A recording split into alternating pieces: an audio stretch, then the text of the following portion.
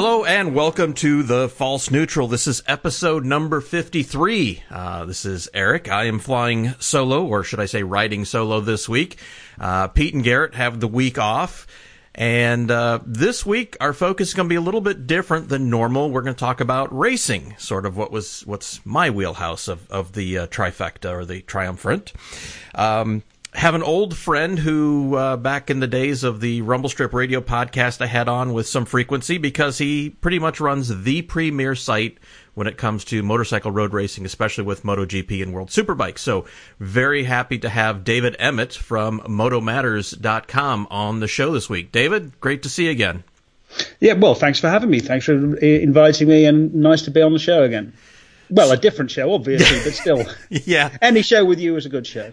Thank you. Much appreciated. Yeah, I was looking back at some old stuff, and I think the first time I had you on the show, 2007 or 2008. So it's been it's been a while. I mean, when did you start the site? 6? Yeah, I started the site in 2006, just as a hobby, and it turned out that 2006 was a good year to be writing about motorcycle racing because it was just such a fantastic season. Yep. Was successful enough that I could quit my job in 2008. Literally about a week before Lehman Brothers collapsed and the financial crisis happened, but I survived, so I presume that I'm going to be okay. And as I said before we started recording, if you can make a living and be doing well covering motorcycles or doing anything in the motorcycle industry these days, you've done something to be proud of. Yeah. Yes. Exactly. Yes. Exactly. So we want to talk mostly about MotoGP here today because that is the premier thing in motorcycle road racing. Preseason testing went in many ways about as expected, with a number of surprises. I think we all expected Maverick to do well. How well is a different story. I think maybe, and we'll go through these a little bit. Tech 3, big surprise there, I think. Yeah, absolutely. And Jorge's struggles, not unexpected, I would say, and then we'll talk about Valley a little bit too. But let's talk about Maverick since he's been the talk of the preseason. Yeah, to be honest, we always suspected that Maverick was a bit special, but we didn't know how special. And it's sort of. He was, because obviously he was fastest at the Valencia test, and you sort of go, all right, well, it's testing. He's really motivated. He really wants to do well, and he's obviously going to be chasing a fast time where others might be doing a little bit more testing. Certainly, Valentino was much more focused on messing around with a new bike. Honda were messing around with new engines, that sort of thing. So there was sort of an excuse: is it real or is it not real? And then he turns up at Sepang, and he's fastest at Sepang as well. And he had a pretty good race pace as well. When you look at the longs, the strings of sort of like long laps he put together, that was pretty impressive. But there's still sort of question marks. Yeah, it's still testing. He's fastest at Phillip Island.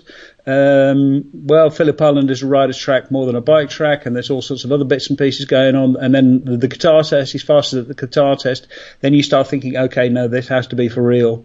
But he still had his doubters until basically he just blew everyone away at the first race, because the first race, I think he maybe made one or two mistakes, but he really came through at the end to win. He saved his tyres. He did all the things which he'd been practicing all winter, which is, looking after your tyres for the second half of the race, being cautious in the first part of the race and all the rest of it. So it's, it's to me, it's obvious that Maverick is something very special. And before the season, I said it was going to be Maverick versus Marc Marquez for the championship, and I've seen nothing to change my mind. If anything, Qatar merely reinforced that I think Marc's going to have an even tougher year than we thought. It's funny to think that Maverick is the new Marquez in the sense of he's just coming out and dominating everyone, and you think, well, Marquez hasn't been around that long, but it's 4th or 5th year in the top class now. This is 5th year. Yeah, it's fifth year fifth already. Season. Wow, yeah, exactly. How time flies. Well, that's it. I mean, the other thing is it's hard to believe because he's only 20. He's only 24, I think, or 24, 25. So yeah, it's hard to believe just because he's so very young. It's also really interesting. The most interesting thing to me is how he copes with it, because before he was the young kid who was coming in and kicking the old guys' asses, and now he is. Now the tables have been turned. There's this young upstart who's come into the class to give him a proper kicking. So it's it's the cycle of motorcycle racing life, where someone comes in, establishes themselves, and then sort of like 3 or 4 years later they're in real trouble because there's some young upstart come in to give them a hard time. As soon as you start winning two or three, then you have a target on your back, and that's the case with Mark now. Yeah. How he handles that with respect to Maverick is going to be really interesting. Yeah. The true test of one's character is not when you're on top, but when you've been knocked down and fighting your way back up. So yeah, exactly. Which to me is why last year the 2016 title for Marquez was much more impressive, because it was sometimes really. I saw him finish sort of like third and fourth a few times when you could see that he felt that he could have pushed and maybe won, but maybe crashed, and he was wincing. It was almost physical pain. It was costing him. It was, it really hurt him to actually have to settle for like third and fourth. But he did it because he wanted to win the championship again. So this is, and now he has a new challenge. This young kid is going to come in and try and kick him, and we get to see what he's made of. So let's talk about Mark a little bit, because I really want to talk more about Danny for more than Mark, because Mark, we know what we're getting. And I want to say, not to jump ahead, but after this Qatar race, we're seeing with Honda, it's like deja vu all over again. It's Honda comes into Qatar and everyone's going, what's wrong with Honda? They're not fast. It's not good. And then Marquez ends up winning the title because, Honda figures things out through the year, right? I mean, that's their MO in the last few years. Yeah. Yes, exactly. I mean, the trouble is, Honda have a new bike. They have a new engine. They've switched from this from what they call a Screamer firing configuration to a big bang configuration. That's supposed to make the engine a little bit more manageable. But the trouble is, in previous years, they used to write all their own software, all their own engine management software, and so it was all a known quantity. They knew what to do, and it was fairly easy for them to manage because they all did it in house. Now they're having to work with the Magneti Marelli the software, the spec software, and that is taking them a little bit longer. And you saw it last year. Basically, that they had too much power, and it took them half a season to figure it out. This year, they've got too much power, or they've got less power and a slightly more manageable engine. But because they've changed the firing order, it means they have to completely rejig it. Yeah, exactly. They have to rejigger their electronics, and that's going to take them sort of like 3, 4, 5 races. But Mark said during testing that Honda were in a much better situation than they were last year, which should scare people. Yeah, definitely. And are they still with the reverse rotation motor, or that's one of those things they're not talking about, but you can sort of. The smart people can figure out by sound. Yeah, exactly. No, the reverse configuration mode. I mean, the first thing they did, I think last year, they started running the engine backwards because that helps with wheelies. It helps keep the front down a little bit, and also helps the bike turn into corners because it works against the rotation of the gyroscopic forces of the wheels. So they did that. That helped a little bit. But it's still, the engine is still too aggressive. Basically, the Honda riders say that they also struggle with the same thing, which is that when you open the gas, the first thing that happens is the rear spins up, and then when it finally stops spinning, it grips and starts wheeling. Yeah. So which is, you take you pay your money and you take your choice. Yep. So it's a very physical bike to ride. It's a little bit better. It should be better as the year goes on. It's going to get better. But I think the other thing we have to, because you mentioned Danny, and Danny's really interesting because Danny last year struggled so much with the tyres, with the Michelins. The Michelins looked really good at the start of the season, but then after Argentina last year, where Scott Redding's tyre went bang and they were having real wear problems, what happened was Michelin went very conservative on the tyres, and the tyres got they're very hard. They hardened the construction, they hardened the compounds, and because Danny is so light, he can't get any temperature into his tyres, and he suffered. But now they're moving back again, and the tyres have come back towards where Pedrosa is, sort of thing. So he's more competitive than he was last year. But we have to see what he's got.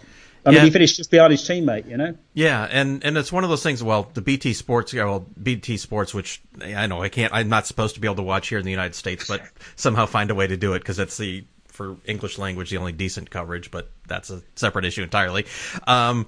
Or the commentary I prefer the most, I guess I should say, is the better way to put it. But they kept saying, "Oh, the Spanish people are talking about Danny, and watch out for Danny this year." And obviously, he missed out on the championship 3 years ago when he had the injury at Motegi. And they're saying, well, he's healthy as he's ever been. Essentially, he's in good shape mentally. He's there. The bike probably suits him more, and as you say, with the tires, that he's used to them, and maybe going a little softer. That this could be Danny's year. Of course, every year has been Danny's year for a decade now, which I feel bad for the guy. I mean, I'll raise my hand and say, under the tutelage of Alberto Puig, was not necessarily a fan, but since he's left Puig, he seems to have like a different mental outlook or a different personality, and I can personally get behind the guy a little more. And I realize that's dumb, because you shouldn't. He has the same amount of talent. He's just a little more likable now, which is the wrong reason to root for a guy, but you know, no, but that's what I mean. In the end, that's what happens. You know, there's sort of a chemistry thing that goes on. You either like him or you don't like him, and you end up supporting him. And in terms of talent, there are such small difference that it's really easy to pick whoever you like, really, to pick one and choose. But the bigger change, I think, for Pedrosa this year is in the garage, because he's got a different crew chief. I don't think he got on particularly well with the previous crew chief, Ramon Aurin, who took over from Mike Leitner when Mike Leitner left. Mm-hmm. So that left a little bit of an atmosphere, and there was sort of a little bit of a communication problem, a bit of an approach problem. He's got a new crew chief, Giacomo Guidotti, which is better, which he's getting on better with. He's being helped by Sete Giba now, not on a professional basis, but just on the basis of friendship sort of thing. So, you know, Giba now is not there all the time, but there's just all these little things, and he in general he just seems a little bit more sort of cheerful and more settled and more happier in himself. And happy riders are fast riders. Absolutely. To kind of illustrate the point of my thing with Danny and the Puig things, there was I'm going to say this was 07, 08, and Danny's going on a vacation on a break with his girlfriend, and they're going to borrow Alberto's boat, but Alberto feels the need to come along with him. I'm like, dude, give the kid a break, right? He wants to spend some time with his girlfriend. He asked you to borrow his boat. That doesn't mean he wants to borrow you and spend even more time with you. You know, he wants a break away from all this. I'm sure he needs the mental break. Yeah, I think what's interesting is because Puig has been doing an awful lot of coaching with a lot of other riders as well, because he's working with John McPhee in Moto3 now. Mm-hmm. He's been absolutely crucial in the Asia Talent Cup, and that's produced a couple of fast young races. And I think he also I interviewed Aki Ayo, who runs the Moto2 and Moto3 team, and has been champion several times. He had Marc Marquez as a rider for a while. Yep. So I said, sort of, what did Marc Marquez learn from you? He says, don't ask me what Marc Marquez learned from me. Ask me what I learned from Marc Marquez. And in this way, I think it's the same with Puig. I think with Puig, with Pedrosa, you also learn a little bit about, how much leeway to give riders, and how much, how tightly to hold the reins, because you see he's looking after Jack Miller now as well, and Jack Miller has made really, really big steps forward from working with Puig. I can't deny the guy's ability to spot and develop talent. I mean, Casey Stoner, Brad. He worked with Bradley Smith, early 125, I think. Yes, yeah. I mean, you look at who he's worked with. Okay, the guy's the guy goes where to go. It's a personality thing, but it's a style issue, not a talent issue, right? So yes, exactly. Flipping the things a little bit here. Let's talk about a guy who struggling, I guess, is going to be a great way. Well, it's an American thing, but anyways, Jorge. Yeah. Obviously, big move to Ducati, big money move, big ego move in the sense of, let me show, I'm going to do what Valle couldn't do. I'm out from under Valle. He's another guy you either like or you hate. There is no in between with Jorge. And this is going to be a lot tougher than he thought it was going to be. Is the best way to best takeaway so far this year.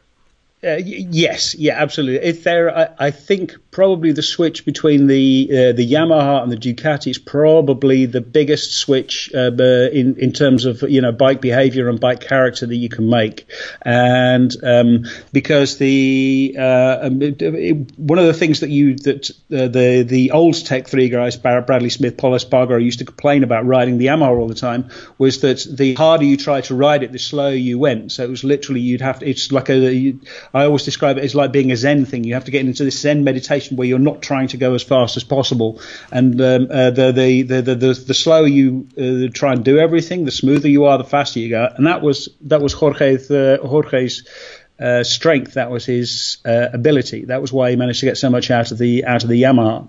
The Ducati is very different. The Ducati is very much a motorcycle that the harder you push it, the faster you can go, and it requires a completely different riding style. The Yamaha was that you brake early and release the brake early, and then carry a lot of corner into the speed into the corner. The Ducati is you brake late and you carry the brakes all the way to the apex, and then get on the gas and use the horsepower. So it requires a completely different change. It's been interesting. I mean, I don't think when Valentino Rossi made the move, it was probably the toughest move that he ever. It was a much tougher move because the bike was nowhere near as good as it is now. But he's suffering to an extent. He's suffering exactly the same problem, where the bike totally did not suit his style. And Jorge, you sort of like see it. There's been days when he's been good, and there's been days when he's been absolutely hopeless. And so it's going to be a long year, but it's not going to be. I still think he can win races this year. But I also expect him to finish 11th more than once this year. So it's a lot of work. He's got a lot of work ahead of him. Fair to say that he's very much a confidence man on a motorcycle. Oh. When he's feeling like he's in control, you can't stop him. But if he doesn't feel that, then he looks very average. Well, yeah, exactly. I mean, this was the thing. I spoke to Wilco Zeelenberg a couple of times, who was his team manager at Yamaha and who stayed at Yamaha. Because we used to talk about, Jorge's no good in the wet, and Wilco would say he's perfectly fine in the wet as long as the grip is consistent. As long as if he has consistent grip conditions, and it can be very consistent in the wet. When there is proper rain, then you understand there is a limit to the grip, and you find the grip limit, and then you ride to it. It's when it's sort of that half on, half off, where the grip levels are changing per corner. That was when he really, really struggled, because again, that's about confidence. When it's sort of either fully dry or fully wet, then he can ride using his confidence and push and see what he's capable of. I think to an extent this was his problem at Qatar, was the things were changing so fast. What with the delay with the weather, and there was still sort of there was still a few damp patches when they started, and obviously the dew starts to form sometime after 10 o'clock, and because of the delay to the start, this was being delayed. This was being pushed back. The start was being pushed back. They were getting further and further into the point where you're going to be riding when the dew might be forming. So that's going to be, and that must have messed with his head a lot, I think, and I think that explains some of it because he had 5 or 6 laps where he was on leader pace when he did sort of some low 56s. Mm-hmm. At the front of the races they were doing sort of 55s, high 55s, low 56s. He did I think 5 56s, but he did a whole bunch where he was really an awful lot slower, and that was why he ended up where he did. Yeah. Yep. So we'll talk about his old teammate, I guess, for a second, and this mostly is about preseason testing, and then we can talk a little bit more about the race. But Father Time being undefeated, you looked at Valle in preseason testing, you go, ooh, has it finally caught up with him? Is this the year we start to see? And then, of course, he does what he does in a race and just pulls one out of the bag. But Valle seems to be struggling a little bit with the changes more so than even last year to the Yamaha. Yeah, I think. This year, or they're having a tougher time finding that window which he can operate in. Maybe is a better way of putting it. Yes, exactly. I mean, the thing is, this year's bike is a better bike than last year's. It's got more horsepower. Even the chassis is a little bit better. But his big problem is still the Michelin front. The Michelin front is a little bit too soft for him, and he's sort of caught between the medium and the hard tire. The hard tire is too. He can't quite get enough heat into the hard to be able to use the hard, but the soft doesn't get enough support when he's braking into the corner. So he's sort of halfway there, and he's trying to find a way to sort of figure that out. And his team are fiddling around with setups to find that. I just saw something where Silvano Galbusera, his crew chief, said that they found something on the Friday, something in practice that they weren't sure whether it worked, and then basically the race showed that it did work. Yeah. So there's reason to be helpful. And as for Father Time. At some point, Father Time will catch up with him, but we won't find out until afterwards. Yes. I mean, afterwards you look back on the season and say, oh yeah, that was the season where Valentino didn't have it. But to you, I mean, he's going to be competitive this season. He's probably going to be competitive next season. There was a point where I thought he would race for another season after that, but I'm starting to think that he won't, because it's becoming. You're seeing it's starting to take a physical toll on him. He's thinner than he's ever been. He's looking really quite pale. If you remember 2015, for example, I remember him getting off the bike at Motegi, the first of the flyaway races, and just seeing him looking absolutely exhausted. And I've never seen him look so tired getting off a bike. So I think, he is reaching the physical limits, but he's also pushing the limits, which is. What's so amazing is the fact that he's still competitive. He has no business being this competitive after this many years. It's not supposed to happen. But, that's Valentino. I mean, the last person to be competitive at 38 was nobody. I mean, really? Actually, at the top level, I should say. Yeah, exactly. I mean, the last person to win a race at that sort of age was Troy Bayliss, who I think won at the age of 37. But then the thing is, Troy Bayliss didn't start racing until he was 17 or 18, and Valentino's been racing since he was. He could walk. God knows. Yeah. I don't think it's quite that bad, but it's not far. He started old for a Spaniard or an Italian, which basically means sort of starting at sort of 9 rather than 6 right. or 4. Exactly. Yeah. Let's quickly touch on the Suzuki pair right now. Obviously, that team and the bike showed a lot of promise last year. Some of it you can attribute to Maverick, really maximizing it. But even this year, with Iannone on it, at least at the first race, it looked pretty good. In preseason testing, there or thereabouts? Yeah. I mean, definitely. Again, they have the problem that Suzuki has is that they started off with a bike which was obviously inferior, and they made a big step from 2015 to 2016. And and last year the bike was fairly close. This year the bike is closer still, but the incremental gains get increasingly more difficult to find. You can easily, if you're sort of 2 seconds off the pace, you can find a second quite quickly. But if you're a tenth off the pace, finding that tenth is 1,000 times harder than finding that second that you found a while before. So they are getting there. The bike is better, but the bike it's got more horsepower for a start. Iannoni's been struggling with changing the riding style because it's sort of the opposite of the Yamaha thing. Right. He was used on the Ducati to be able to brake deep into the corner, but the Suzuki wants you to brake earlier and let the brakes off. Iannoni was he was very impressive at Qatar until he became Andrea Iannoni and yes. made a mistake and crashed out, and that's why Andrea Dovizioso got to stay at Ducati and not Andrea Iannoni. Yeah. But there is no doubt that the man is incredibly competitive. I've been very impressed with Alex Rins. I hadn't expected Rins to be that quick, especially because he had a dismal second half of 2016 in Moto2. He had an absolutely awful test at Valencia, but he came back, and at Sepang he was quite impressive.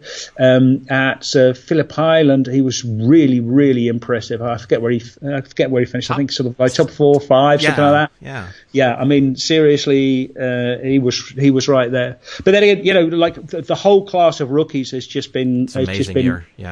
It really is. And we'll talk about them here in a second. To Suzuki's credit, they're doing as well, considering they're pretty much the smallest of the Japanese manufacturers, and they don't have the extra cubic dollars, say, that Honda has from Repsol, Ducati has from Philip Morris, and Yamaha has from Movistar and Monster. So, let's give them credit for where they are. Yeah, absolutely. But again, this is the real difference. This is where the Spec Electronics have made a real difference. For Yamaha, for Honda, it was a step backwards. For Ducati, they were more or less sort of like staying. They basically stayed where they were. Suzuki, they made a big step forward because they were always struggling to catch up, and now they don't have to worry about that, and they can actually sort of like they can spend the money they were having to pour into electronics into different areas of the bike to actually make the bike better. So it has been a huge. I mean, the rich teams will always win in motorsport because that's what motorsport is. Yep. It's just one of those universal truths. But it does mean that other factories can be competitive, which before it was impossible for anyone to catch up. Everyone, the steps being made are very, very small at the front of the pack, sort of thing. And so if you're a long way behind, you can make big steps to catch up. Yep. But those last steps, those last sort of like few inches, you're a little few hundredths of a second. They're the tough part. Yep. And then to go in the last full factory team, KTM, in some ways you feel a little bad for those guys because they're just so far behind, but the boys signed on knowing what they were getting into. Yeah. And you could really, it was funny to hear Colin Edwards talk about in the Friday practice, like he was watching the bike and go, "Hey, that looks really familiar. See that back? See how all the pump and the rear end pump on this thing? That's what's killing them." And it's funny because as soon as he points out, that's all you saw from that bike all weekend at Qatar, and I'm guessing that's been that way all through preseason. Yeah, I mean, basically, they've been the one thing that they've complained. Well, there's been a few things they complained about. First of all, they complained about the bike turning, particularly at Sepang. They said they're having problems getting the bike turned. They fixed that. The bike turns now. This is the thing. KTM have got they really do have the cubic dollars from themselves, but also from Red Bull. So they bought at Sepang. I think they had 3 different chassis to choose from. They bought another chassis for the Qatar test. They bought another for the Sepang test. They bought another one for the Qatar test. So they can act very, very quickly and make these changes. Yep. So what has basically what's happened is the bike turns now, and now the real problem that they have is the engine and the power delivery. They started with a very, very powerful engine, but they had too much power, and it would just end up sort of spinning. This is what was interesting was after the first race of the bike actually did at Valencia last year with Mika Kallio, their initial reaction was, oh yeah, well we found out that what we're lacking is drive out of corners, and you don't find that out until you're actually racing against someone and you watch them disappear down the straight while you're still trying to get out of the corners. Yep. So yeah, pumping, all the rest of it. They've got they've been throwing swing arms at it, but really they need to fix the engine, and they really need to put a lot of work into sorting out the electronics. But it's just a matter of it's a matter of time. It's not a question of will, because you know that KTM and Red Bull really want to win, and so they're going to put the effort in to do it. And like you say, you can figure out so much in testing, and you can test as much as you want, but until you're essentially live fire against everyone else, and you're pushing that extra bit because you are in actual competition, you don't find that last 3 to 5%. So yeah, exactly. I mean, you can look at lap times all you like, but you don't really find out what your real weakness is until you actually ride against someone else. Yep. Until you actually try and pass them or see them come past you, try and follow them. That's when you find out how different your bike is and where your weaknesses are. So I wanted to spend a little time talking about the privateer teams here and include Aprilia in that, even though it's a semi-factory deal through Gresini. But one of the things I was very happy to see is that Dorna is finally taking all this TV money, or the TV money they get, and for the lack of a better term, doing a little revenue sharing and helping support the privateer teams. Money's flowing into Tech 3, to Gresini, to LCR, and some of the other places. And you're seeing that. I don't know if it just they're able to hire one or two more people and things up, but it's like the best.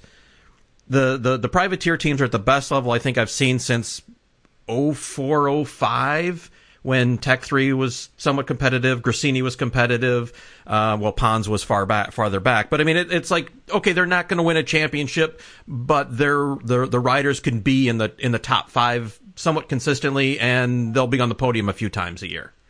Yeah, exactly. I mean, what happened was with the money was they changed the way that the deal was done. I mean, they always got a little bit of support. I think previously they got something like $1 million in travel costs, and they got free tires and one or two others, and it added up to about $1.5 million, something like that. Was the overall amount of money which they were given. They're now getting, I think, off the top of my head, something like $2 million a year, and the more importantly, the bikes have all been price capped, so they can't charge more than $2.2 million for a bike for a season.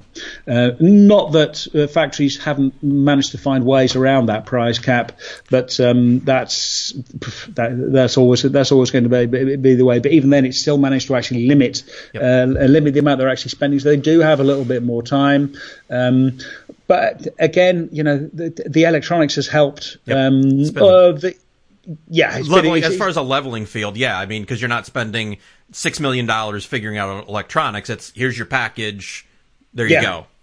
Yeah, exactly, and they're still behind. I mean, the satellite teams will always be behind because they, as Paul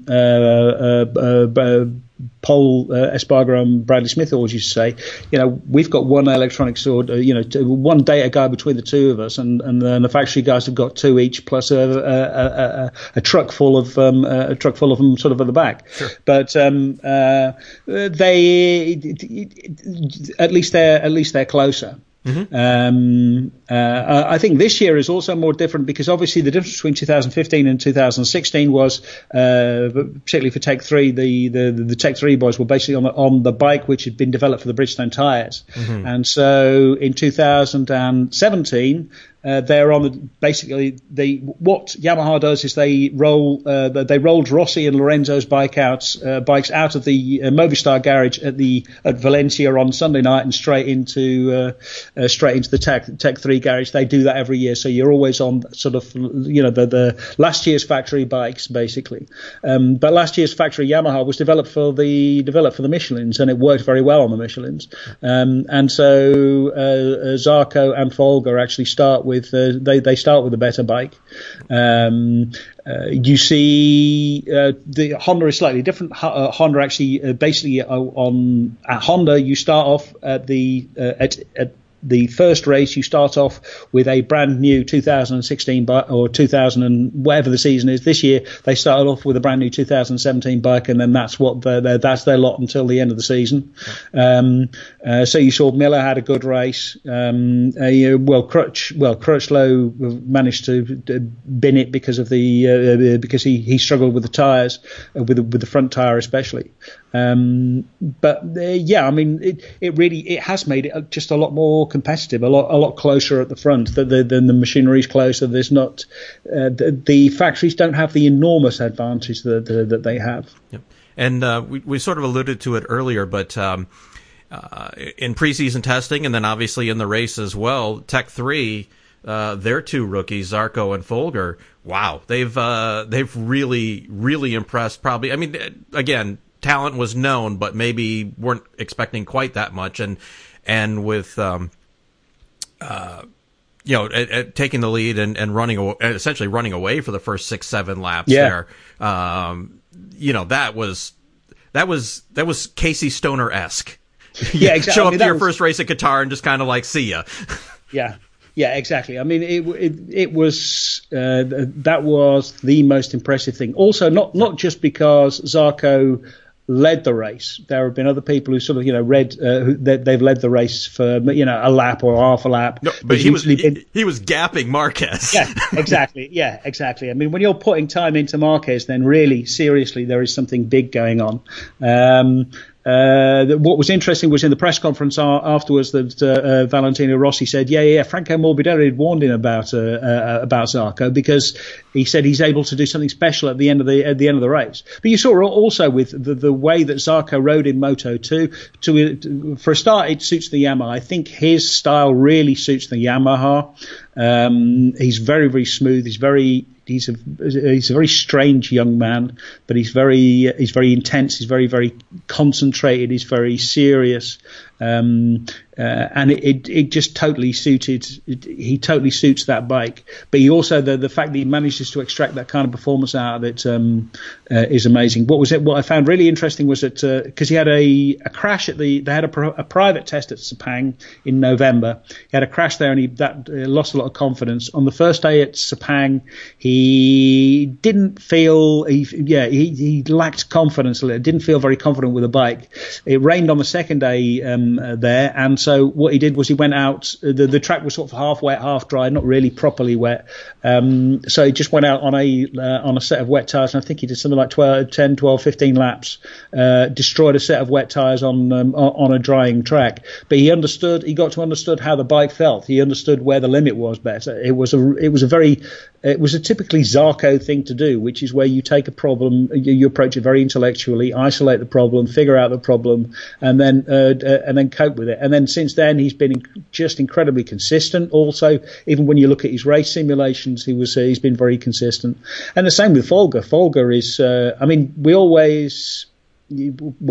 knew Folger was fast because he won in Moto2, but then, Folger was one of those box of chocolates kind of riders where you never know what you're going to get. Yeah. You might win, and then sort of for the next race he's 15th or 18th or something. But Folger has been much more consistent. He seems also to be just a lot happier on a MotoGP bike. Mm-hmm. Which also happens to riders, that they switch classes and they're just immediately more comfortable on a bigger bike or a different bike. Sure. Talk a little bit about Aprilia and Gresini. I mean, they were sort of, you weren't sure, but at least showing at Qatar, it looks like they've made a pretty big step this year. Yeah, they have made a big step. Also, I think to a certain extent, it's also riding style. I mean, there's a couple of things which have happened there. I mean, the first year that they were a factory team, the bike was basically not very good, but it was basically just an RSV4 race bike, which had had some pneumatic valves fitted and other bits and bobs. Last year they built a completely new engine for it, and that made a really big difference. But it was still very much down on power. It was still heavy, which made it difficult to turn. They got a new engine about halfway through the season, and you immediately saw the difference that it made in, and I think a new chassis as well. It made a really big difference to the results, because all of a sudden they were sort of Aprilia's knocking on the top 10 and getting into the top 10. Both Bautista and Bradl were riding really, really well.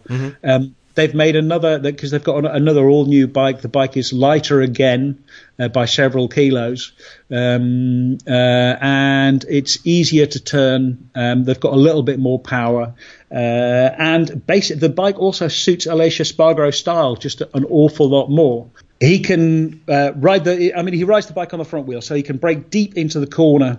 He can get the bike turned how he wants to. He can really use he can use that sort of stability on braking and turning to do what he wants with the bike.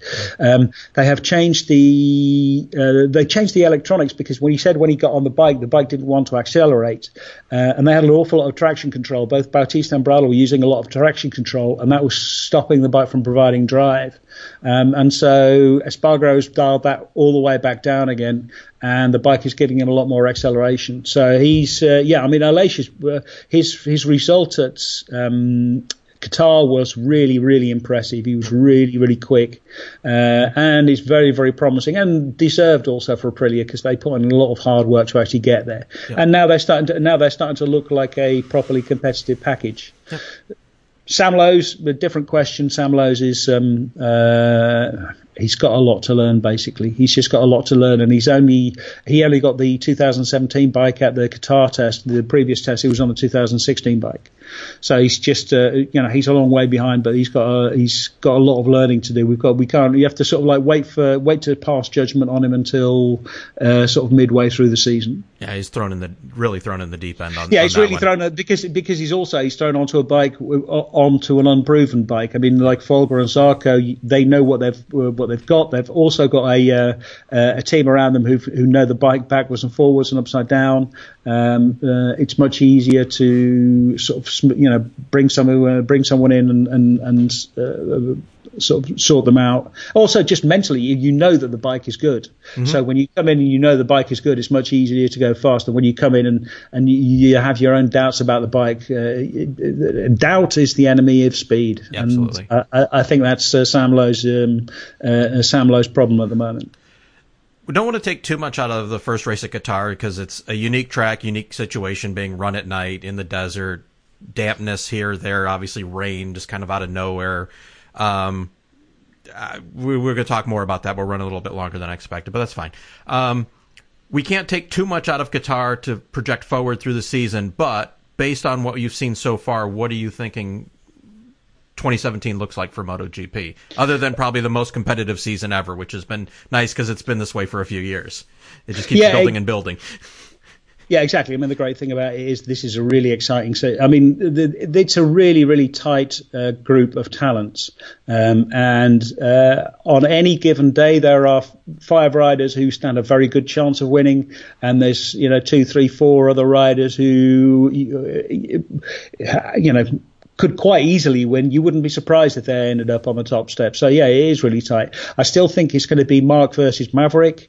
That's what all the pre-season testing sort of says, and also the same at the same at Qatar. You saw that Maverick has the speed and he's been working on a consistency. Marc has been working on nothing but his consistency. The bike is going to be good, and it's going to come better. It's going to be between those two, but if either either of those, if they start tripping each other up, which they quite easily can, then Valentino Rossi is right there with them. We've got to see what Dani Pedrosa can do. Andrea Dovizioso was just really, really impressive at the first race, and is impressive. It's just that the Ducati, they still haven't figured it out to be fast at every single track. Mm-hmm. But he's going to be a real factor. We have to wait and see I'm going to suspend judgment on Lorenzo for a moment. But basically, it looks like it's going to be, Mark versus Maverick with some wild cards who are going to cause a lot of upsets. Can Cal continue his sort of back end of 16 form, you think? Yes, definitely. Yeah, I mean, basically, Cal is one of those riders who can. He's not one of the riders where he can win every race he lines up at, but he has a very good chance of winning at least one race by the end of the season. Yeah. And he's going to be on the podium a bunch of times as well. So he's really going to be that's going to be interesting. And I'm really looking forward to seeing what both Folger and Zarco can do this year, because I have a feeling that they're going to be much more of a fly in the ointment than any others than the others were expecting. So, I mean, if Zarco can do that at Qatar, then he can do it at other races. I mean, Le Mans is not a Yamaha track, but Le Mans might be. But Zarco won at Mugello or at Barcelona, that would be reasonably or Assen, that would be fairly spectacular. I think the BT Sports guys were joking when Zarco was running up front. Well, Hervé's got his year's worth of sponsorship exposure for Monster in these first 6 laps. So, but I mean, they Monster might, as you say, Monster and DeWalt and everyone on that team could be getting a lot more exposure than they were expecting, which I'm sure they'll be happy for. Briefly, let's touch on Moto2 and Moto3. Honestly, I haven't followed the preseason testing that much. I've only really caught bits and pieces of the races at Qatar. But as you'd expect, Moto2, it's going to be a wild year. In Moto3, there are a lot of talented kids up there that are ready just to break through. So. Yeah, exactly. Well, I mean, Moto2, it really looks like it's going to be Franco Morbidelli's year, because he's been coming for a little while. He had his first win finally at Qatar, but also during testing, he's just been the most impressive. There's a few other names to be watching out there. Miguel Oliveira on the KTM. It's also interesting that KTM have actually entered with their own chassis in that class.